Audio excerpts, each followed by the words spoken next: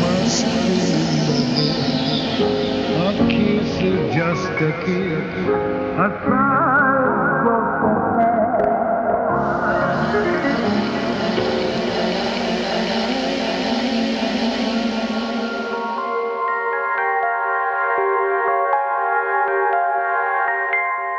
Welcome to an all-new season of You Must Remember This, the podcast dedicated to exploring the secrets and/or forgotten histories of Hollywood's first century. I'm your host, Karina Longworth, and this is Erotic 90s. Too sexy for my love. Too sexy for my love. Just sex, David. Just sex, not love, just sex. And sex just isn't cool without condoms for protection. You're a hooker. He talked about pornographic materials. He gave me a lot of pleasure. So we can show the sex act all over the place. I have seen one or two things in my life, but never anything like this. Erotic 80s began with a prologue.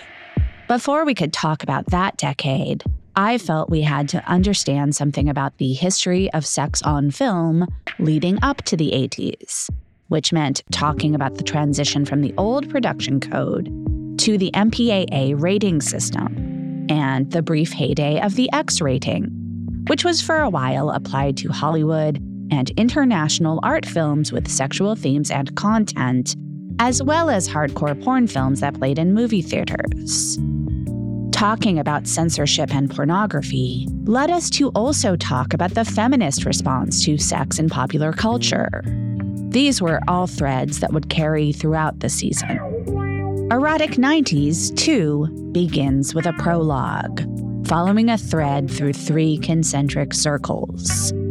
Hollywood film censorship, which entered a new era in 1990, how the effort to draw a line in the sand between commercial art and pornography backfired, and how sexual politics at the dawn of the 90s played into the overall political landscape in ways that are relevant to the movies we'll be discussing this season. In 1990, the MPAA replaced the X rating with a new rating called NC-17.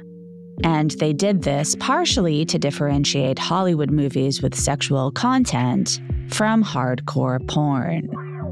But hardcore porn had evolved far away from the Deep Throat era and was now deep in the home video era.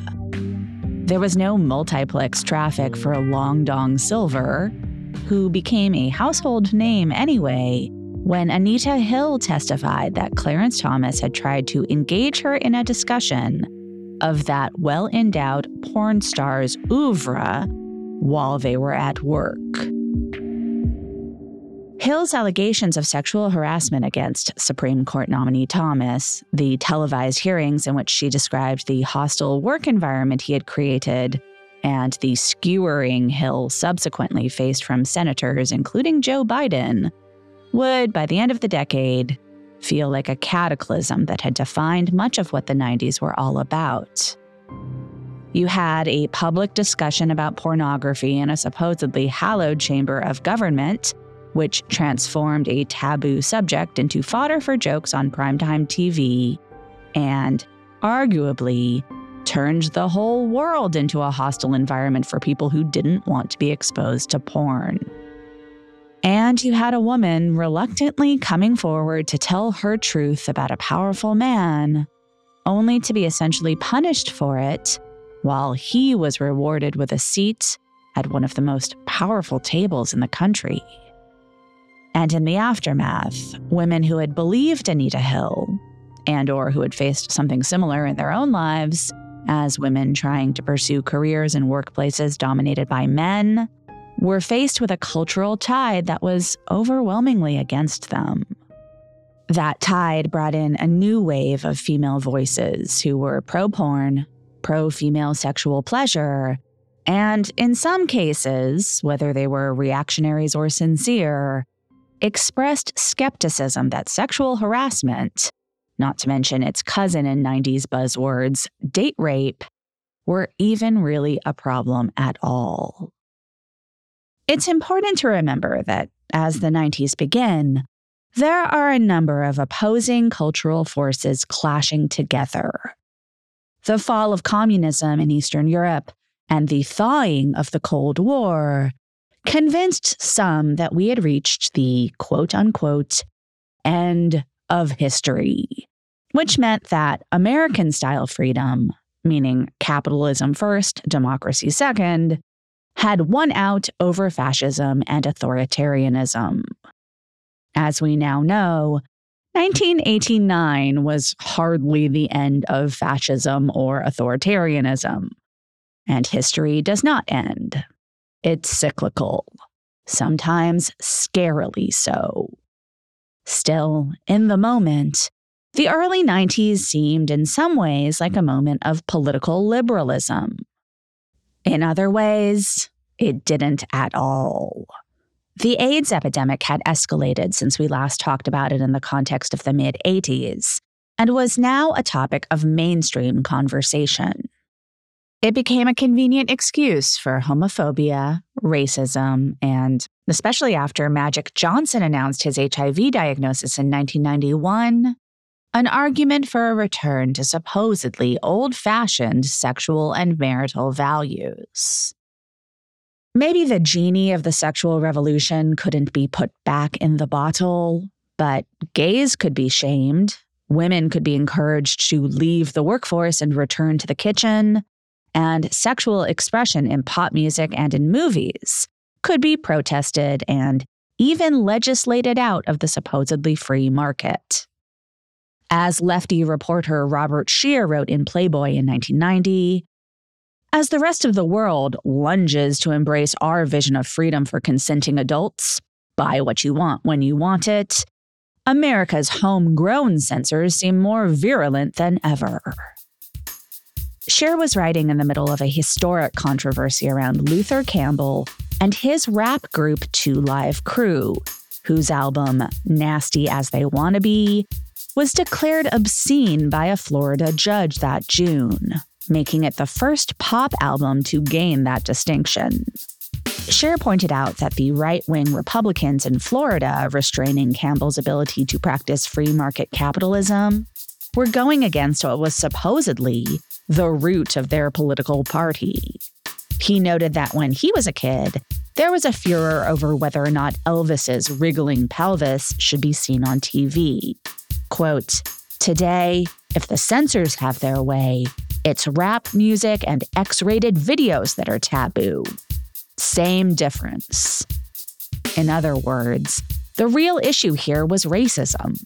2 Live Crew appealed to white kids, particularly white girls, who went to their concerts and, in the worst nightmares of these Florida Republicans, but also Tipper Gore, could have their bodies sullied by the touch of a black man. This is the same shit that Hedda Hopper was hopping mad about in the 1950s. The more things change. A more accurate title for this season may be Backlash 90s. Though there seemed to be an enormous amount of sex in the culture in the 1990s, in movies, TV, music, the burgeoning internet, and the news. Throughout the decade, there was a creeping conservatism, which seized on a reasonable anxiety over AIDS, then turned into moralistic fear-mongering, and then evolved into Newt Gingrich and the Clinton impeachment, and then the 2000 election. The forces of anti-feminist backlash, which Susan Faludi wrote about in her 1991 book Backlash, which was mostly about things that happened in the 80s and which we talked about a lot in Erotic 80s, were not subversive undercurrents by the time Bill Clinton was elected president in 1992. They were the meat of the culture. This season will cover all of this. Plus, Madonna, Julia Roberts, Sharon Stone, Drew Barrymore, Kevin Spacey as the devil, The Long Tale of Fatal Attraction, Lolita, The Long Island Lolita, James Spader, Tom Cruise, Anne Heche, David Lynch, and much, much more. Where Erotic 80s devoted one episode to each year, Erotic 90s can't be contained in that format. It's going to take 12 episodes just to get to the end of 1993. So join us, won't you, for the prologue to Erotic 90s.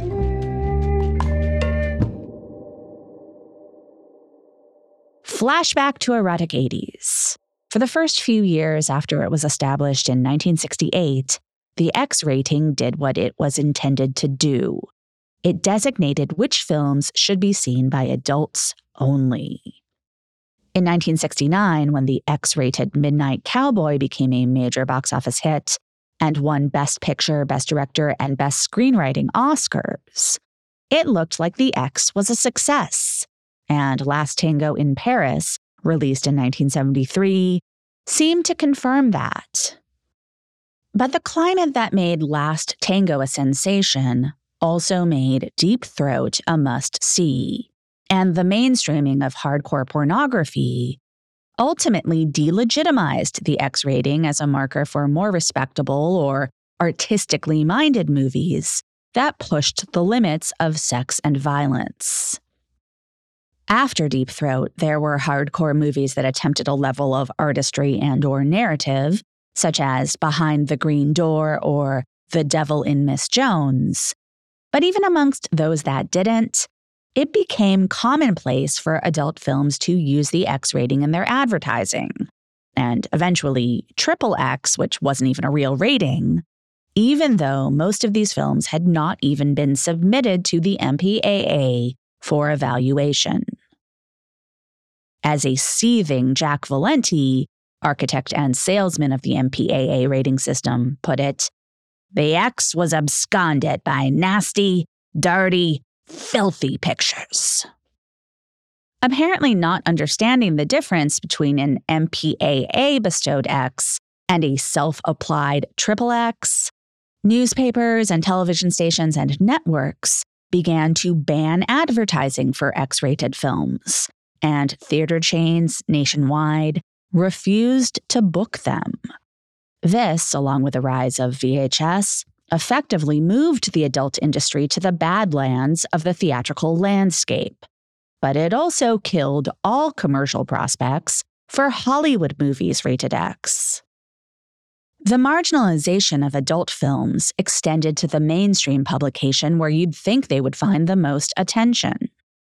In Erotic 80s, we talked about how Playboy magazine's film critic, Bruce Williamson, vowed to stop reviewing hardcore titles in his column unless they really deserved it. By 1989, apparently none did. In the April 1989 issue, Williamson made space for a pan of Heathers, which he gave a single set of bunny ears out of a possible 4, but the only mention of any kind of erotica was a plug for a video called Playboy's Playmate Playoffs. Williamson did note in his column that Philip Kaufman's The Unbearable Lightness of Being was his choice for the sexiest film of the previous year. He wasn't alone. Roger Ebert called it, quote, the most erotic serious film since Last Tango in Paris. Playboy is a useful barometer of the most mainstream, heteronormative, and generally masculine ideas about sexuality in a given moment. And in this issue, their film critics seem to be aligned with the viewpoint that would soon drive an attempt to reform the rating system.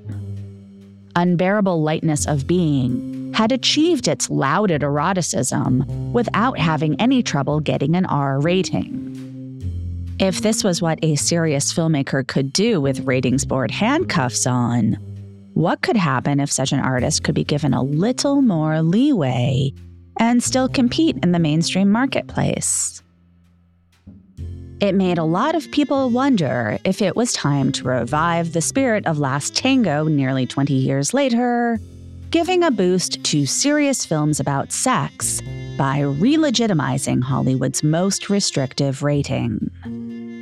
It seemed clear that there was a space for artistic films about sex, especially since hardcore porn had drifted into a ghetto of its own, unworthy of consideration alongside even One Bunny product released by Hollywood studios. Virtually every Hollywood film that had attempted challenging eroticism since Last Tango, that had been submitted to the MPAA and rated X, was ultimately trimmed in order to get an R rating. The non-pornographic films that were released with an X rating between 1973 and 1989 were largely art films that may have benefited commercially from the idea that they were taboo, such as Pasolini's Arabian Nights, Polyester and Female Trouble by John Waters, Pedro Almodovar's Matador. There was a kind of cachet associated with the X rating if you were John Waters, or for an art sex film like In the Realm of the Senses, or for a winking exploitation film like The Evil Dead. But studios couldn't balance their books on cachet, and so, as we documented in Erotic 80s, they played the MPAA's game in order to get Rs for films like Crimes of Passion. Things began to change at the end of the decade, as it became apparent that there was a disconnect between what the booming international art house cinema scene deemed risque but hardly obscene, and what the MPAA deemed worthy of an X rating. After the break, the MPAA invents a new rating, and in pretty much every conceivable way, fumbles its rollout.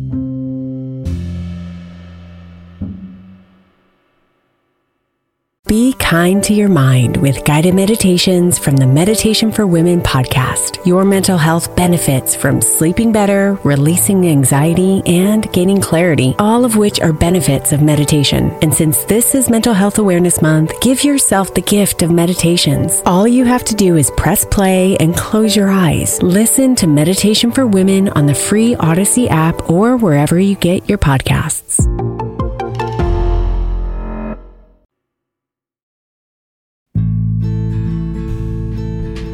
In the late 80s, Harvey Weinstein perfected the art of capitalizing on trumped-up battles with the MPAA.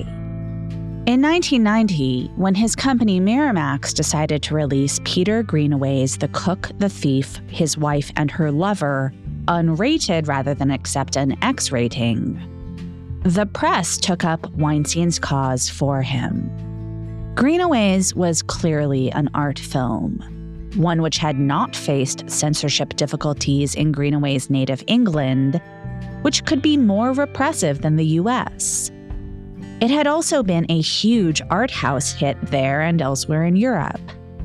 Filmmakers and distributors were happy to go along with the MPAA as long as it was good for business. But if their ratings decisions were choking off potential revenue streams, that was another matter. Pressure on the MPAA to sort out a rating for adult-themed films to allow them to compete at the US box office intensified after the Cannes Film Festival in 1990, where David Lynch's Wild at Heart won the Palme d'Or. Lynch acknowledged that he and distributor Goldwyn Pictures expected to have to make cuts to the version of the movie that won the top prize at the most prestigious film festival in the world in order to get the R rating that would allow for a wide release in the US. Goldwyn's Tom Rothman confirmed that they would force Lynch to make cuts if they had to, saying, "It's too big a movie to import in a movie to go out with an X." The MPAA's Valenti continued to insist that his system was working, despite the fact that, as Ann Thompson wrote in the LA Weekly, it was not designed to cause filmmakers to cut their movies to fit into an arbitrary category. On the contrary, Valenti had claimed in 1968 that the X would give filmmakers more freedom to explore adults-only content. But after the X rating was appropriated by the porn industry, the studios felt they couldn't release an X-rated film themselves and still make the argument that sexually provocative Hollywood movies were not equivalent to porn. This had created a scenario in which the only commercially viable option was to submit to censorship for U.S. theatrical, with the understanding that the versions of movies available and even lauded elsewhere in the world could only be seen by American consumers on video. Wild at Heart got its R pretty easily in the end.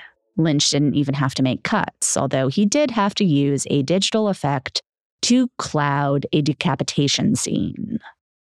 When the movie was released in the States that summer, it got largely negative reviews and was a disappointment at the box office.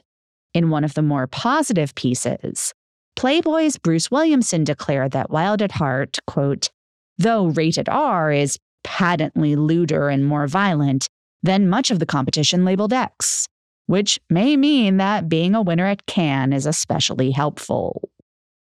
In Erotic 80s, we talked about how huckster distributors like Weinstein would use publicity surrounding an X rating to their advantage, while always intending to deliver a film that offended almost no one.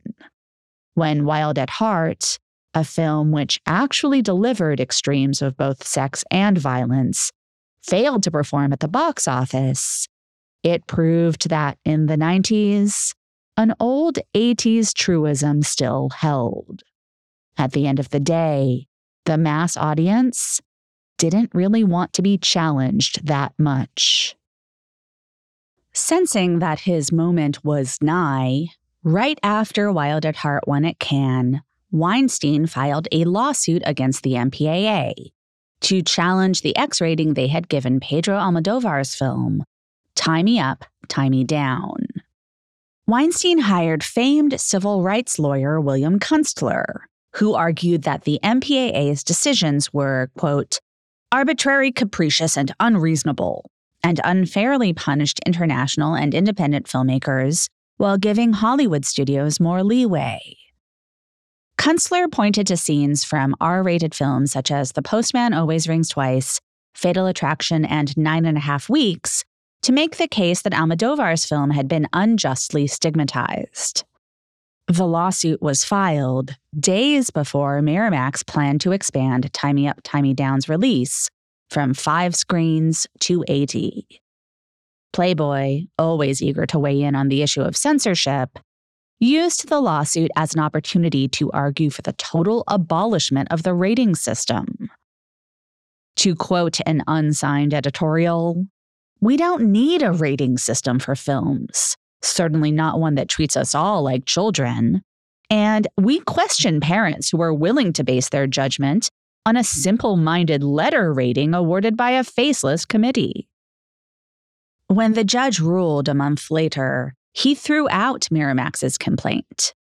Under the First Amendment, the courts couldn't tell the ratings board what to do, and the judge didn't believe Miramax really wanted him to. There are questions of the good faith of the petitioners in instituting this proceeding, the judge wrote, which leads to the inference that this proceeding may be just publicity. They had won this round, but nothing scared the MPAA like lawsuits that could be appealed to the Supreme Court and lead to government censorship. So, a few months later, the MPAA replaced the X rating with a new rating called NC-17, which, somewhat clumsily, indicated that no children under the age of 17 would be admitted to these movies, even with a parent in tow. The idea behind the change, according to the LA Times, was to clear the way for strong adult-themed films to be released and marketed in theaters without the taint of pornography now associated with an X rating. "We are going back to the original intent of the rating system," Valenti said. we have an adults-only category. It takes us back to the days, hopefully, of Midnight Cowboy, Last Tango in Paris, and A Clockwork Orange. It felt like real change might be afoot when the New York Times, which had refused to accept ads for X-rated films, announced that it would now accept advertising in, quote, acceptable taste for any MPAA-rated film, including NC-17s. The LA Times revised their own policy, agreeing to run the ads as long as they were assured the films in question contain no scenes of hardcore pornography. Most of the TV networks agreed that they would accept ads too, but only to be run late at night, after prime time. The first film selected as a trial balloon for NC-17 was Henry and June, Kaufman's follow-up to The Unbearable Lightness of Being. Dramatizing the passionate relationship between Henry Miller, his wife June, and Anaïs Nin in 1930s Paris, the movie contained a lot of clothed heavy breathing and a little bit of tasteful nudity. Kaufman would later say that he had assumed Henry and June would easily obtain the same rating as Unbearable Lightness of Being. He was not trying to make a more explicit film and didn't think he had.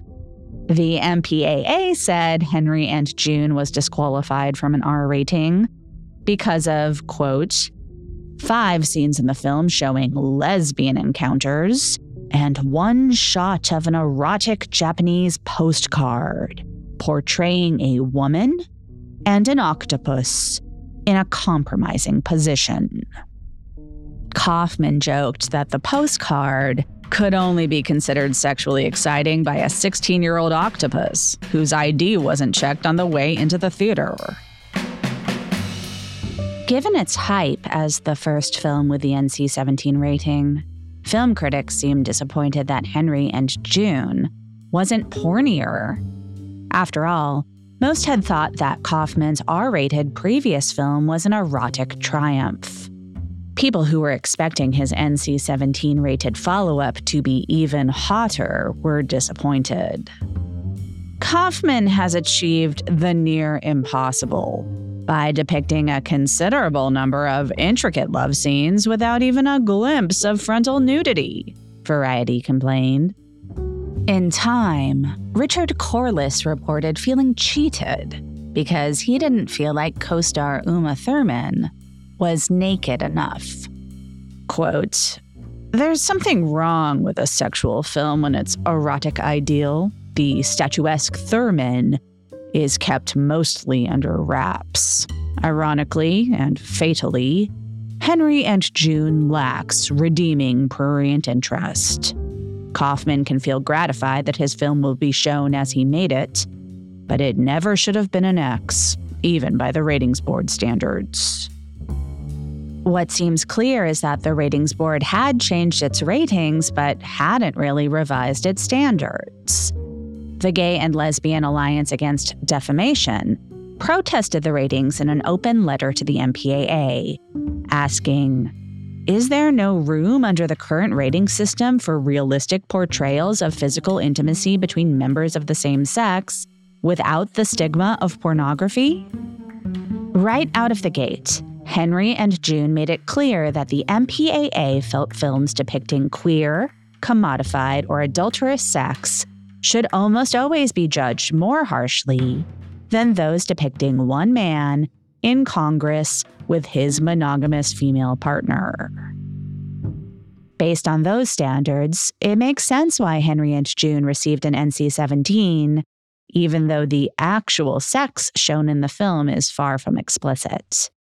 This is a movie about a married woman on a journey of sexual self-discovery, who is awakened both erotically and creatively by inserting herself into someone else's marriage. There's a scene in which Kevin Spacey, yes, he's in this movie, and yes, he's sleazy in it, says that Henry Miller writes about fucking, and Miller protests that no, he writes about self-realization, and Spacey says, no, it's about fucking. That's sort of the essence of the MPAA's judgment. It saw Henry and June as a movie about fucking, and it believed movies about fucking should be rated more harshly than movies about anything else. This was also a movie about how the erotic can inspire the creative, which was dangerous given that film censorship began in the 1920s as a way of proving to Hollywood's critics that people who make movies were not all perverts. Of course, that was a belief still deeply held by some who would never see Henry and June. After the U.S. Catholic bishops and the National Council of Churches issued a joint statement calling the switch from X to NC-17 arrogant and ill-advised, a Christian talk radio station organized protests outside theaters showing Henry and June in Southern California. One protester carried a sign that read, "NC-17 encourages date rape." All of the protesters the LA Times spoke to acknowledged that they hadn't seen the movie. But Cindy Avakian, the manager of the radio station that promoted the protest, said that didn't matter. In a confusingly worded statement, she said, "X-rated films mean NC-17, and X-rated films do not belong in the malls." The industry had supported the transition from X to NC-17 because they thought it would help them sell more movie tickets. Maybe in the long run, it could have, if it had been given anything like a fair chance. A week into the release of the first NC-17 movie, Martin Grove used his Hollywood Reporter column to argue that the rating was already a failure at the box office.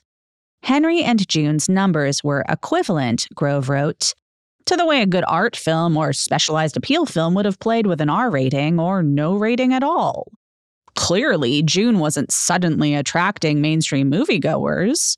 The NC-17 rating and the broader marketing it made possible didn't really do much for June's box office performance.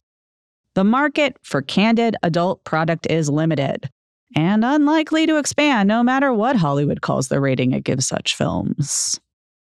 One problem was that the MPAA could not qualitatively explain what made an NC-17 film different from an X-rated film.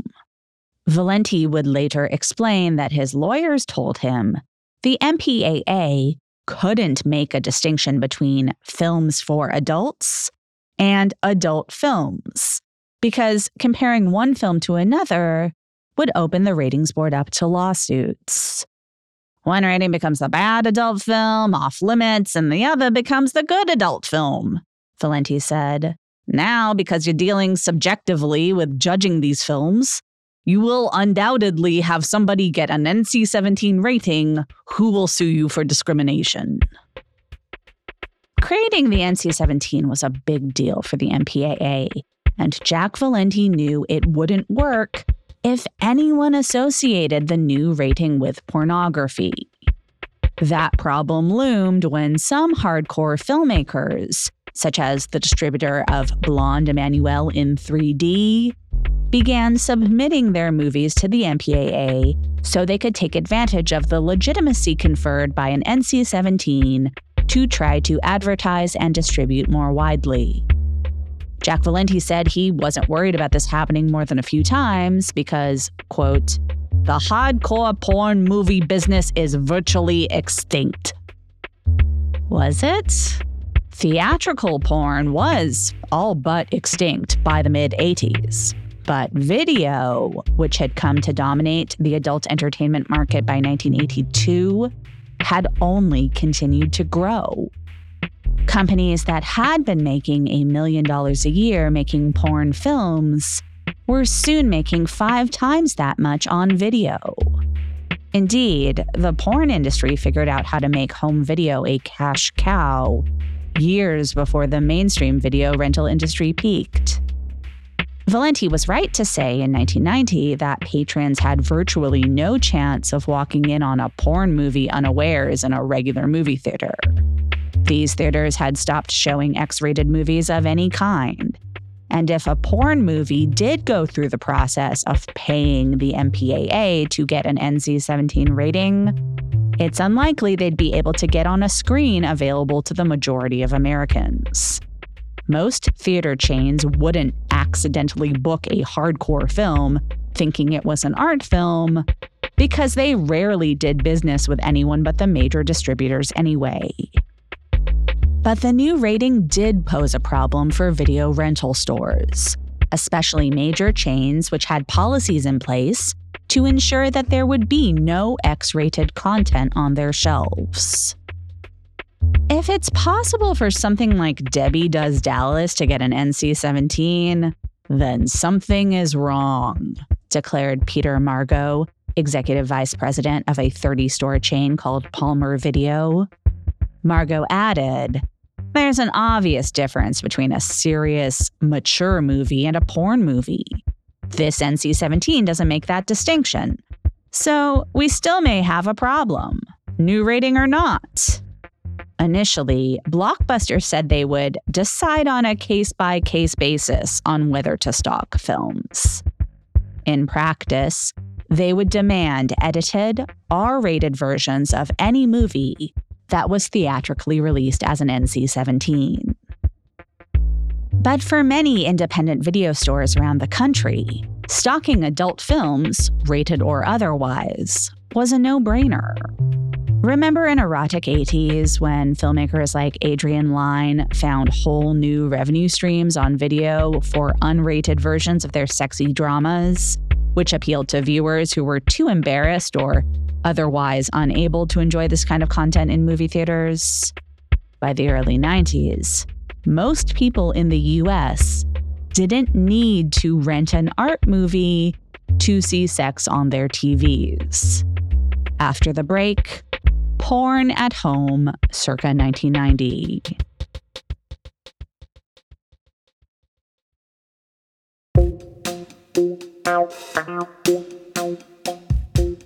If you've seen the movie Boogie Nights, you probably have a vague sense of what happened to pornography when video replaced film in the early 80s.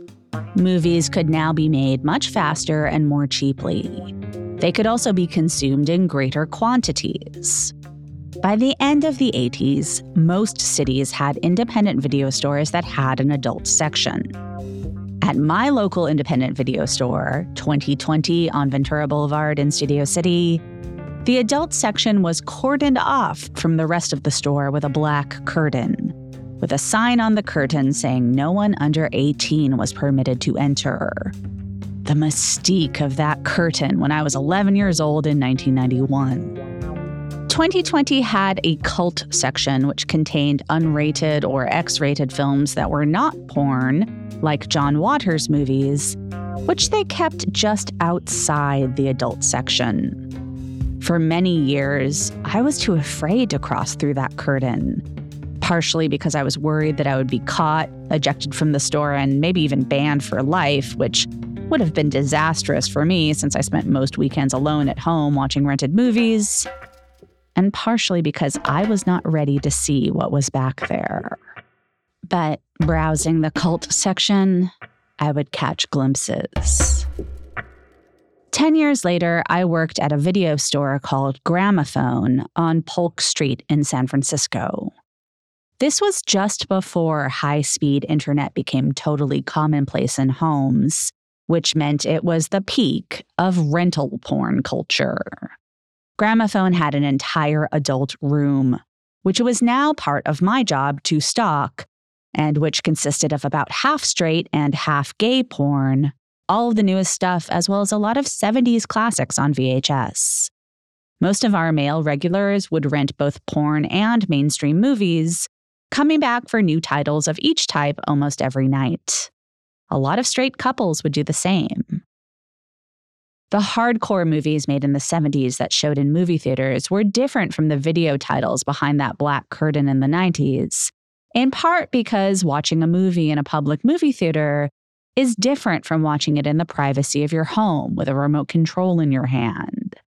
When porn was shot on and projected on film, there was more emphasis on narrative and artistry, in part because filmmakers wanted to create imagery that would imprint on the viewer's fantasies so that they could use the film as inspiration after they got home, by themselves or with a partner.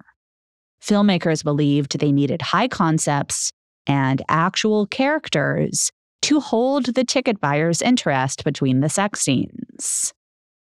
But video consumers could, and did, fast forward through anything they were bored by and go straight to their preferred sexual imagery.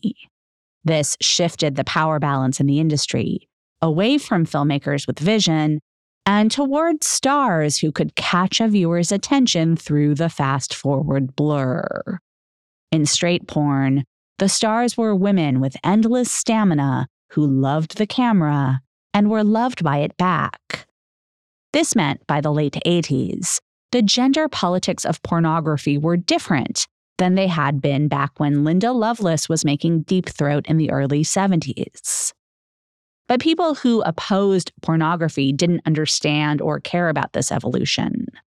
Porn had largely moved out of the public space and into private homes, and yet there was still enough complaint over the very existence of the adult industry from Reagan voters that the administration threw some money at an effort to show they were doing something to stop it. The Meese Commission, named for Reagan's second-term Attorney General Edwin Meese, was an underfunded and shoddily staffed play at compiling evidence that the porn industry was a mafia front and an empirically proven instigator of violence against women. The commission included lawyers, psychologists, and members of the clergy, but no investigators by trade.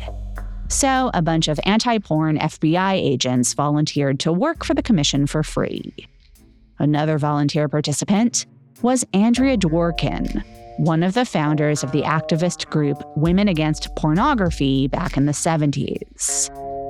Part of her testimony read, quote, "In this country where I live as a citizen, real rapes are on film and being sold in the marketplace. And the major motif of pornography as a form of entertainment is that women are raped and violated and humiliated until we discover that we like it. And at that point, we ask for more." From the beginning of Women Against Pornography, they had the same goals as right-wing conservatives. But when Dworkin actually collaborated with the Reagan administration on one of their least popular gambits, it was a bad look for her generation and brand of feminism. A lot of people didn't want either feminists or Reaganites telling them how to live their sexual lives. Meanwhile, the video store adult section allowed anyone who entered to consume exactly what they wanted to, in the privacy of their own homes, with little judgment or stigma, and without having to go to a red light district or do anything illegal. The audience for mainstream pornography was bigger and more diverse than ever. According to Adult Video News, the variety of the industry, in 1990, 47% of adult rental tape decisions were made by women.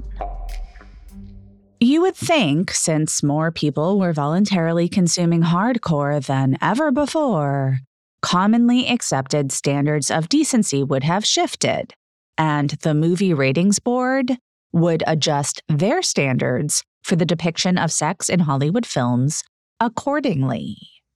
But they did not. And after Henry and June, no studio released an NC-17 film for years. Instead, they played the game to get an R, just as they had done when the rating was called X, and they still took advantage of the profit loophole of releasing unrated or NC-17 versions of the same film on home video. Within a year of its creation, NC-17 was widely considered to be a joke, if not a scheme for the studios to restrain the trade of their independent competitors. Adult film legend Howard Zeem wrote a letter to the editor of the LA Times protesting the double standard he experienced as the producer of the sexploitation sci-fi parody series Flesh Gordon. Released in 1974, the first Flesh Gordon was rated R.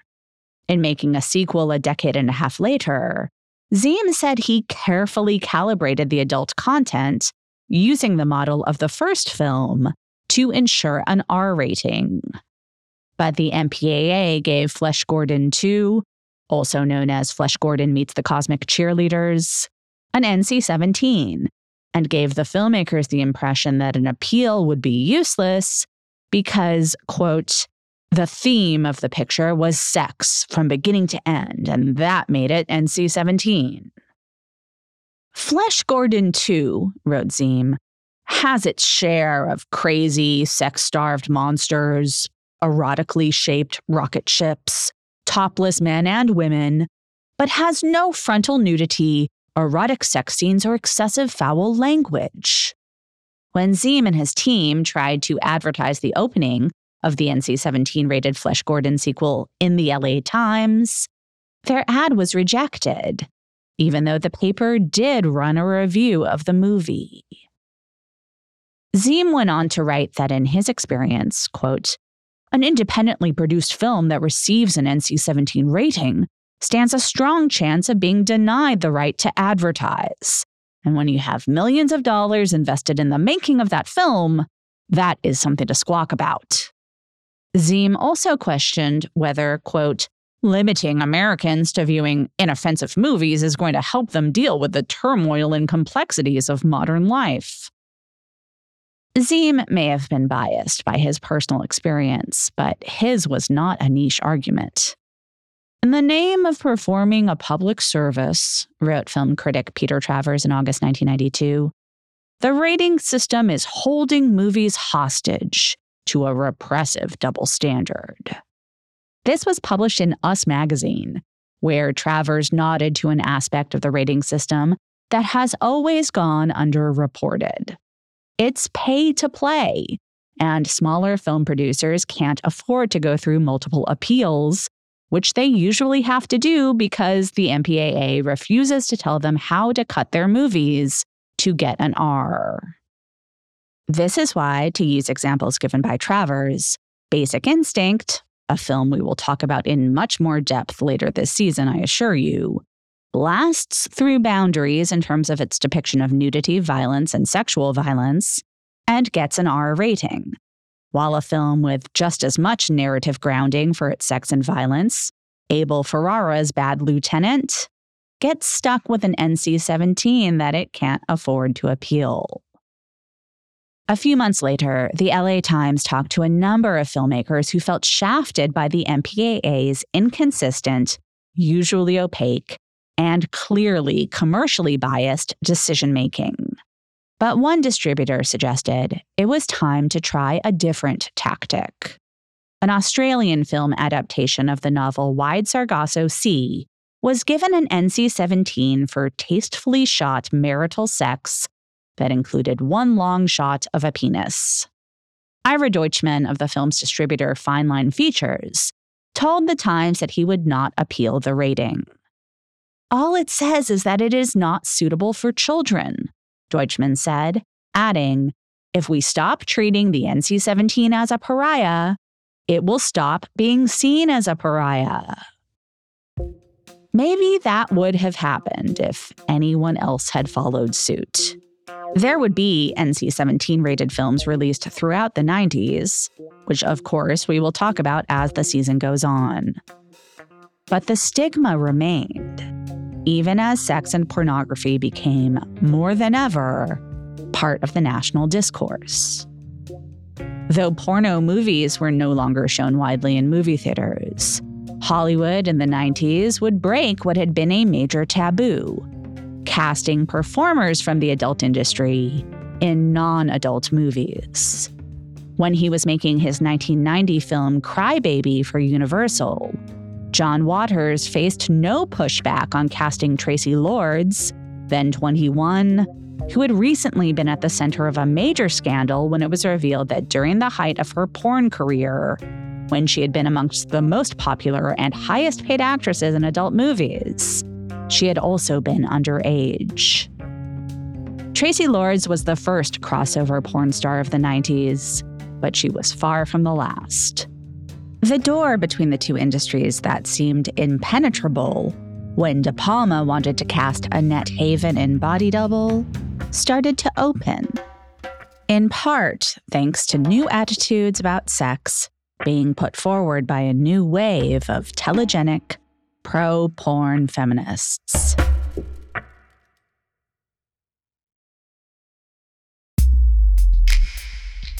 When I started researching erotic 80s, I bought all 12 issues of Playboy from 1980 because I thought it would be useful to give me a sense of average straight male sexual thinking at the beginning of the decade. It was useful for that, but what was surprising to me about those issues is that they revealed the extent to which the magazine at that time was absolutely obsessed with combating the threat it perceived from feminism. This time, going into erotic 90s, I decided that I needed to take a more dialectical approach from the beginning.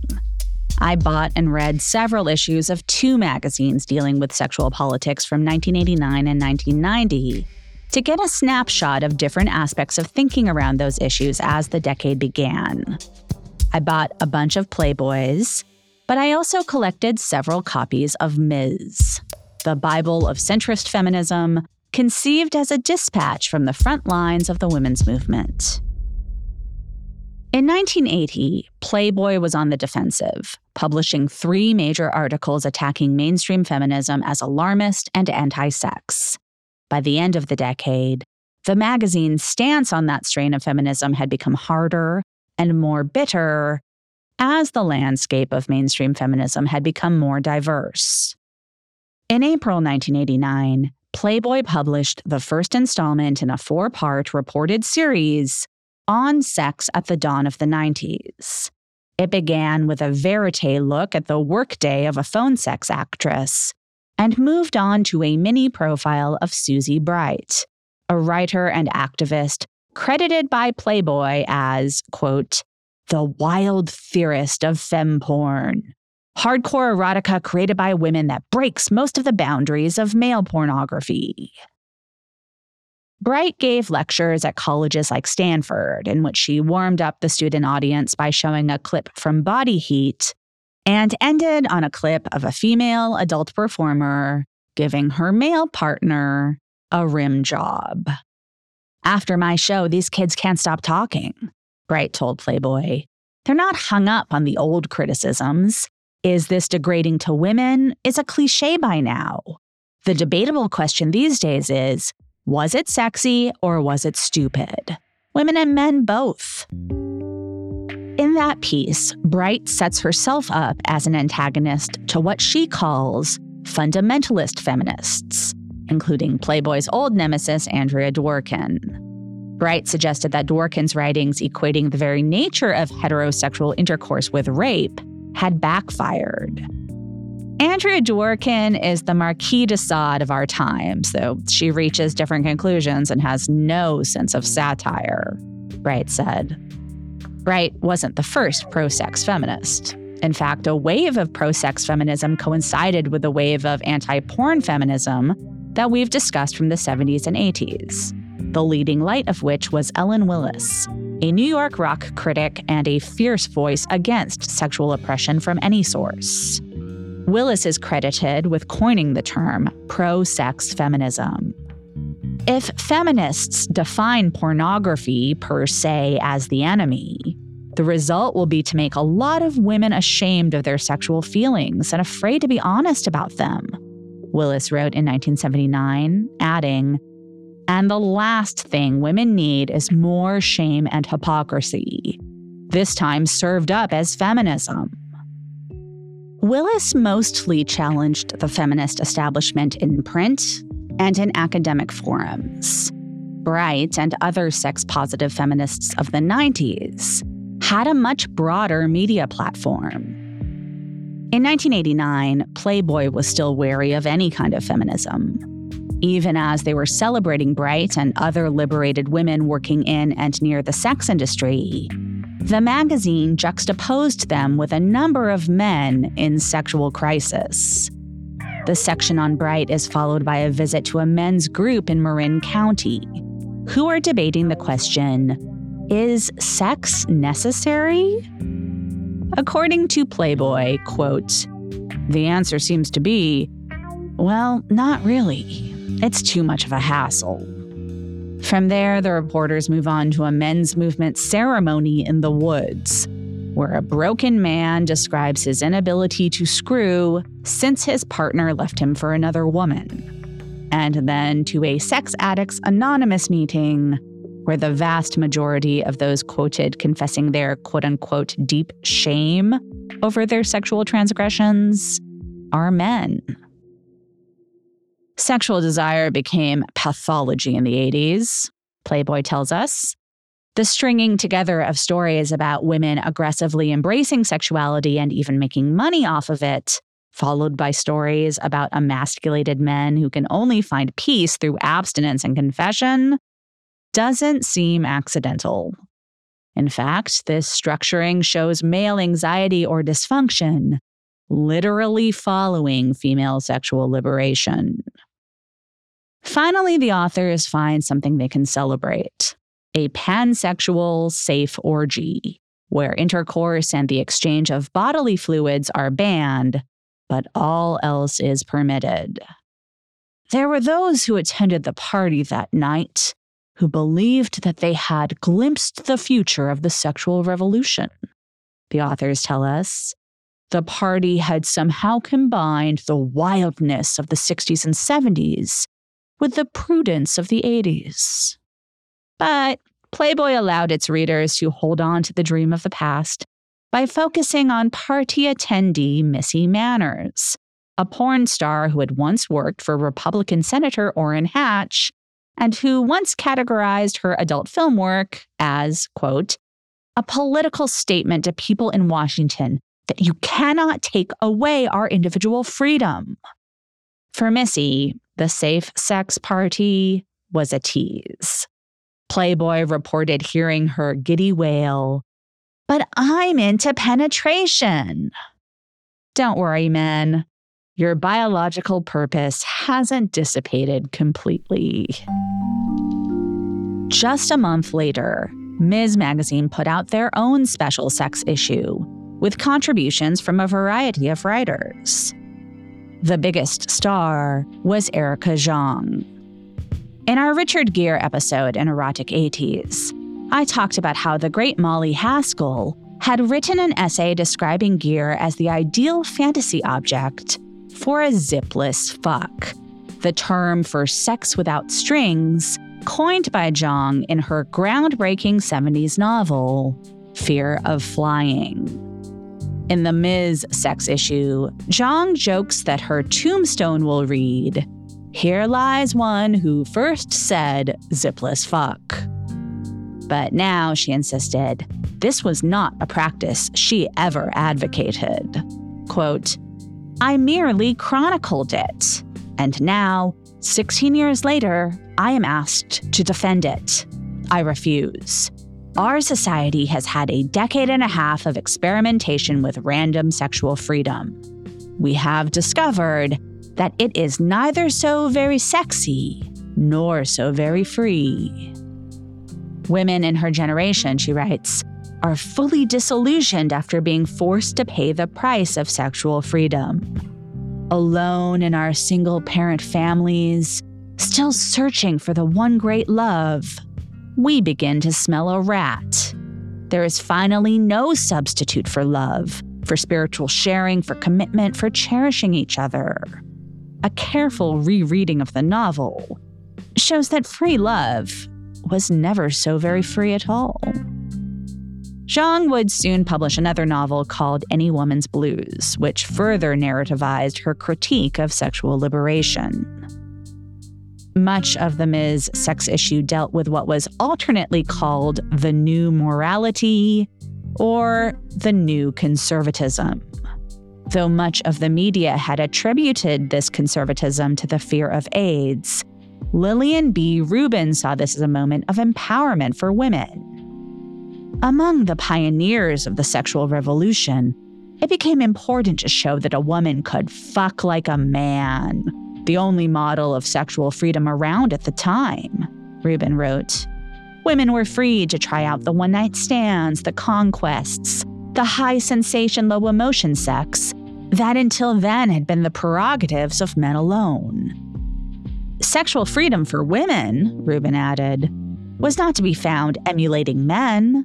While the sexual revolution of the 60s freed women to say yes, it also all too often disabled them from saying no.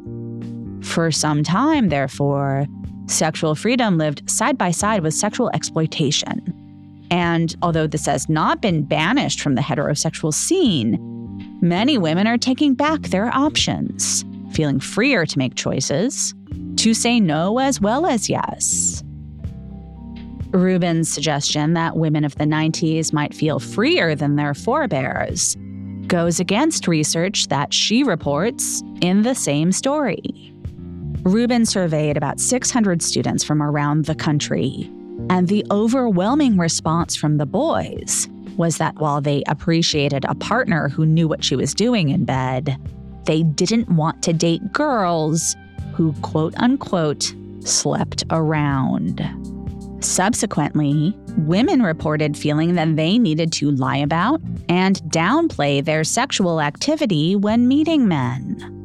Rather than feel empowered to make their own choices, they felt the need to acquire sexual experience, but feign virginity. These kinds of double standards were enough to drive young people crazy. 23-year-old Katie Monacle wrote in the same issue that the new morality looked to her a lot like the old pre-AIDS morality. Now, she wrote, these narrow-minded values I've spent almost half my life trying to escape are the cornerstone of the biggest social movement since the 60s. Young people are more conservative now than a generation ago, we're told. Casual sex is out. Heterosexuality and monogamy are in, lauded as the only ways to have safe sex and beautiful relationships. I feel threatened by the new morality, Monagle added. It's not just sex that's under attack. It's my ability to be me, whoever I am. As Willis had predicted, given the choice of a feminism that made women feel bad about themselves, many embraced an alternative. A few months into 1990, Playboy declared, "Sex is back." The comeback owed to the fact, as wrote Michael Kelly, that an ever-growing number of people no longer believe they are going to get AIDS from doing it. He proceeds to quote a number of mostly straight people who have had little to no contact with anyone who has ever contracted HIV and have decided, probably prematurely, to stop worrying about it. His examples include 41-year-old bisexual Teresa, whose fear of AIDS led her to get married and try monogamy. That lasted a year, and then Teresa, deciding to fear no more, quote, defected from the corporate world and became a $200 an hour new age call girl. Kelly also interviews Brad, a male friend of his who refuses to use condoms because, quote, usually I go out with young girls who have had only one boyfriend. A year earlier, in reporting on that safe sex orgy, Playboy had wistfully imagined a future that could reframe the sexually adventurous spirit of the 60s and 70s in an end-of-the-century context. In 1990, when sex came back, it took the form of musty old fantasies about high-class, fully experienced call girls and young virtual virgins. These were Playboy's greatest hits. One hit that the magazine probably thought they could take out of their repertoire when this issue was published in the spring of 1990 was their reflexive attacks on feminism. It looked like if it had been a war, Playboy had won. At the end of 1989, 6 months after their sex issue, Ms. Magazine shut down. The consensus was that the magazine, which had always struggled to find advertisers, had in the late 80s shown its desperation to stay relevant in its editorial. Feminism itself had, in some senses, gone mainstream. In other ways, it had stalled. The only true reason to rue the demise of the magazine was that it still carried the feminist standard, wrote Ellen Goodman in the Washington Post, who added, "There was a vague uneasiness that the death of Ms. would be used as another indication of the decline of the movement." The magazine was relaunched in the summer of 1990 as a subscriber-supported publication, meaning there were no ads. New editor Robin Morgan promised that, with no advertisers to answer to, quote, "Ms. will go back to the cutting edge." Inside the first ad-free issue, this resurrection was positioned both as the magazine's only option for survival and also a move that would allow the Ms. editorial to break free from the corporate mainstream. But what seems clear to me from the many issues of Ms. that I own from the 90s is that in stepping away from commerce, the magazine was also stepping out of popular culture. Ms's interaction with movies, TV, and pop music had always felt awkward at best, but now it seemed like they stopped trying. The only film reviewed in the first ad-free issue is the French-language Camille Claudel, for which Isabelle Adjani had been nominated for an Oscar a few months earlier. But there was little attempt to engage with more mainstream content. By the time we get to the late 90s version of quote-unquote girl power, this would look like maybe it had been a mistake.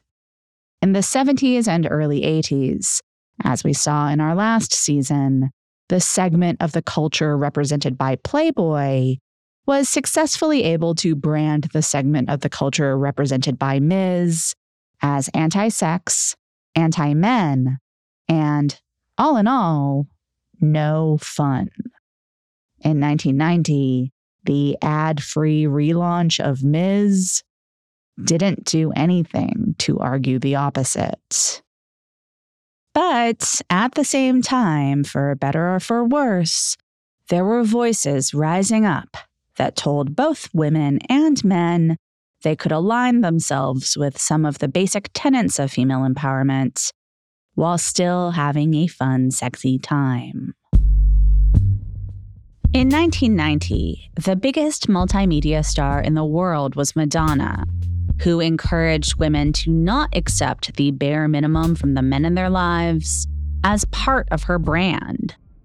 In the David Fincher video for her 1989 hit, Express Yourself, she even mocks masculinity by grabbing her crotch and flexing her biceps while wearing an oversized man's suit. Madonna's sexual confidence was celebrated by another new voice of feminism, Camille Paglia. Paglia championed Madonna because she was perceived as a slut by others. The pop star, Paglia would say, was recovering the great archetype of the whore of Babylon. Paglia skyrocketed to fame in 1990 after the publication of Sexual Personae, her 700-page treatise tracking what she refers to as pagan sexuality in literature and art from ancient Egypt through the end of the 19th century, although she also draws in more recent icons including Elvis and Lauren Bacall. Her goal, as she put it in a Playboy interview, was, quote, to demonstrate that pornography is everywhere in major art, even though art history as written is completely sex-free, repressive, and puritanical. Paglia wasn't Hannah Gadsby. She wasn't slamming art for being perverted or triggering. She was celebrating it for being perverted. Talking about Paglia can get very tricky very quickly, because sometimes she's right, and sometimes she's so offensive, sometimes in consecutive sentences. Some of her art criticism is really good, and I think her celebration of the carnal in art and popular culture is extremely necessary. and is worth revisiting today in a moment in which the depiction of sex, whether by 17th century painters or 21st century filmmakers, is often reflexively seen as suspect. But she is also a biological determinist, which has led her to say a lot of confusing and wrong-headed stuff about trans issues, even while claiming that she herself identifies as trans. And because she's so invested in the idea that women are strong cerebral beings and men are empty vessels led by their urges, she's often really bad about talking about power imbalances and sexual violence. In one interview from the early 90s, she moves seamlessly from a thoughtful philosophical take on male ambition and its connection to, quote, an attempt to create an artificial world away from man's origin in the woman's body, to saying that women who dress a certain way deserve to get raped. Quote, I see women jogging on the street with their breasts bouncing up and down, and I think they're out of their minds. They really do not see that they're just a walking provocation to attack. One of the main problems for feminists is their incomprehension that dress conveys provocative signals. Paglia's book was incendiary and much debated. And Paglia, who had toiled in academia for decades and had spent almost 10 years trying to get the book published, became an instant media star. Without exactly styling herself for the male gaze, with her sleek, silvery haircut and chiseled cheekbones, Camille looked great on TV. A marked difference from the Andrea Dworkin school of feminists, whose disregard for conforming to conventional standards of telegenic presentation enhanced their threat to the system that enforced those standards. And then there was the fact that Paglia always gave incendiary sound bites that usually confirmed a certain viewer's hopes that things like sexual harassment and date rape were the overblown non-issues of those self-victimizing other feminists, the ones who weren't so pleasant to look at. Paglia used her media platform to do two things primarily. First, she championed pagan sexuality where she saw it flourishing in the 90s, which was mostly in pop music and in porn.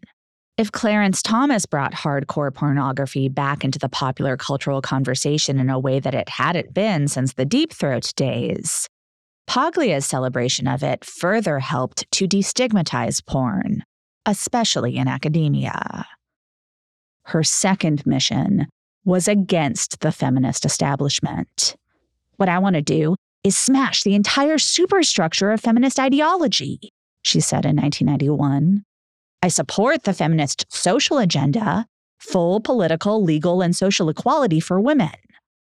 But, quote, the feminist way of looking at things, blaming male oppression and patriarchy, is absurd.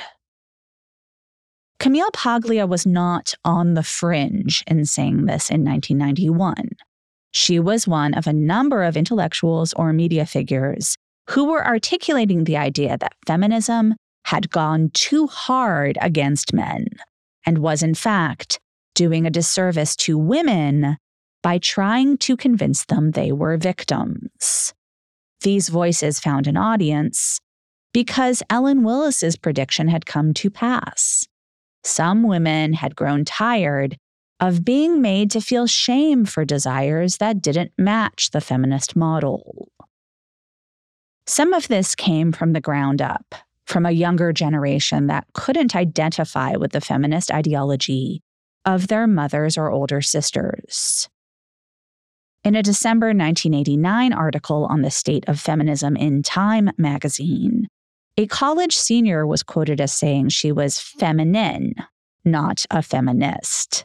She added, I picture a feminist as someone who is masculine and who doesn't shave her legs and is doing everything she can to deny that she is feminine. To some young women in the early 90s, The pioneers of the women's movement seemed like boring old scolds. And if you were a female who, quote unquote, liked men and wanted to be thought of as conventionally attractive to them, it didn't seem like there was a home for you in conventional feminism. But some of this stuff felt a lot like the backlash stuff of the 80s. We talked last season about how the media could use sex to make women forget about fighting for equality in the workplace, in the legal sphere, with their husbands at home. And one example of that was the attitudes espoused by the male publisher of the supposedly feminist magazine Playgirl. By the time we get to the 90s, there are a number of forces colliding together so that women in the public space are essentially doing the same thing that the Playgirl publisher did in the 80s. Publications like Playboy understood that they couldn't just have men arguing against feminists anymore. They could only continue to advance their agenda if they got women to do it too. Playboy began running essays by Stephanie Gutman, who became their go-to correspondent for just asking questions. Questions such as, date rape, does anyone really know what it is? In that piece, published in October 1990, the gist of Gutman's argument is that most women who cry date rape after sex are just feeling regret for not having been chaste or for not adequately saying no.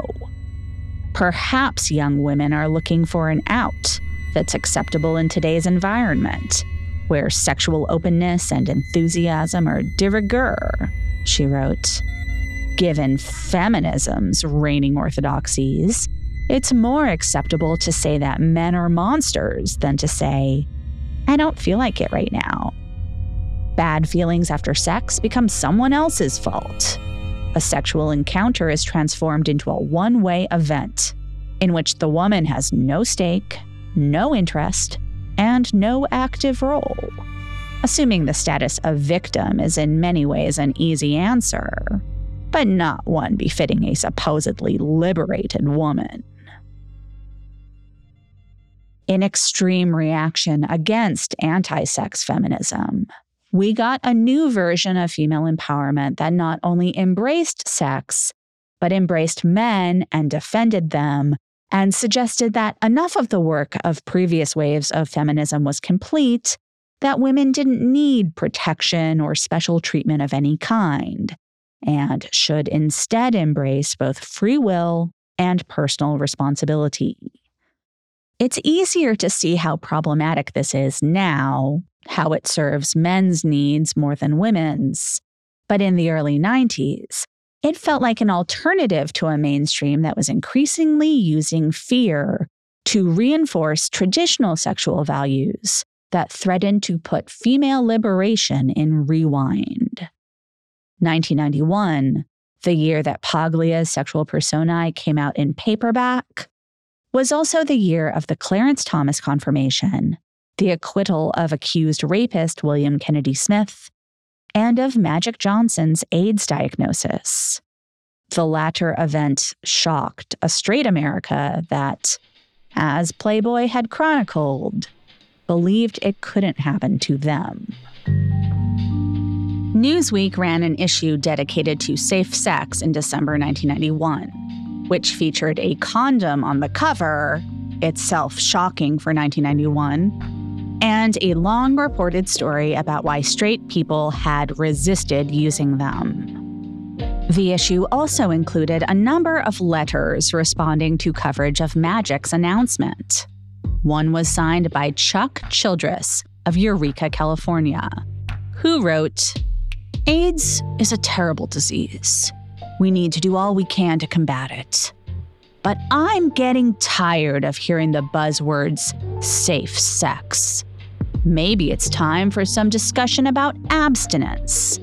Maybe it's time for a return to the traditional values of chastity and faithfulness. Maybe marrying a virgin and enjoying a monogamous heterosexual relationship is an idea whose time has come again. Maybe someone is trying to tell us something. That implied someone, of course, is God. And the something they are trying to tell us, according to Chuck Childress, is that all sexual relationships other than straight married ones deserve to be punished by death. In their safe sex cover story, Newsweek quoted Paglia, saying that the, quote, dark, turbulent drama of sexual desire supersedes sex education. This is amongst the most reasonable generalizations Camille Paglia ever made. She's basically saying that in the heat of the moment, responsibility can go out the window.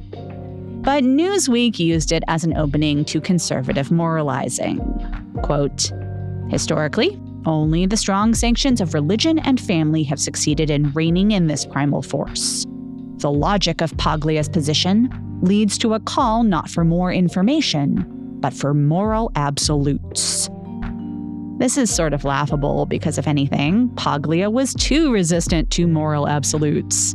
She infamously defended men grooming young boys as a callback to the ancient Greeks. But she was also aware that provocation was profitable, so she was probably just happy to sell more books. If anything was clear, it was that in the 90s, there was money to be made as a mercenary. As a teenager during this decade, I didn't have a mom or any adult women that I was close to, and I had to look to famous people to help me make sense of the role of sexuality in the culture. Revisiting these ideas and news events and films from the early 90s has been very emotional for me. It takes me back to an extremely confusing time when I really needed guidance, and I didn't get it. And when I look back at how the culture dealt with sex in the 90s, I see that I was hardly the only one who was easily distracted by provocateurs. Susan Faludi published Backlash in 1991, but it seems clear now that the real pop cultural backlash was still to come. Today, we talked about how Hollywood's attempts at a supposedly more permissive rating system backfired. And yet, over and over again throughout the decade, Hollywood would produce movies that, whether they meant to or not, dealt with or at least reflected this highly hypocritical time for sexuality. Next week, we are going to dive right in by talking about the truly historic pairing of the quintessential sexual symbol of the early 80s with a newcomer who would be forced uneasily into serving as an icon of femininity for the 90s. Join us then, won't you?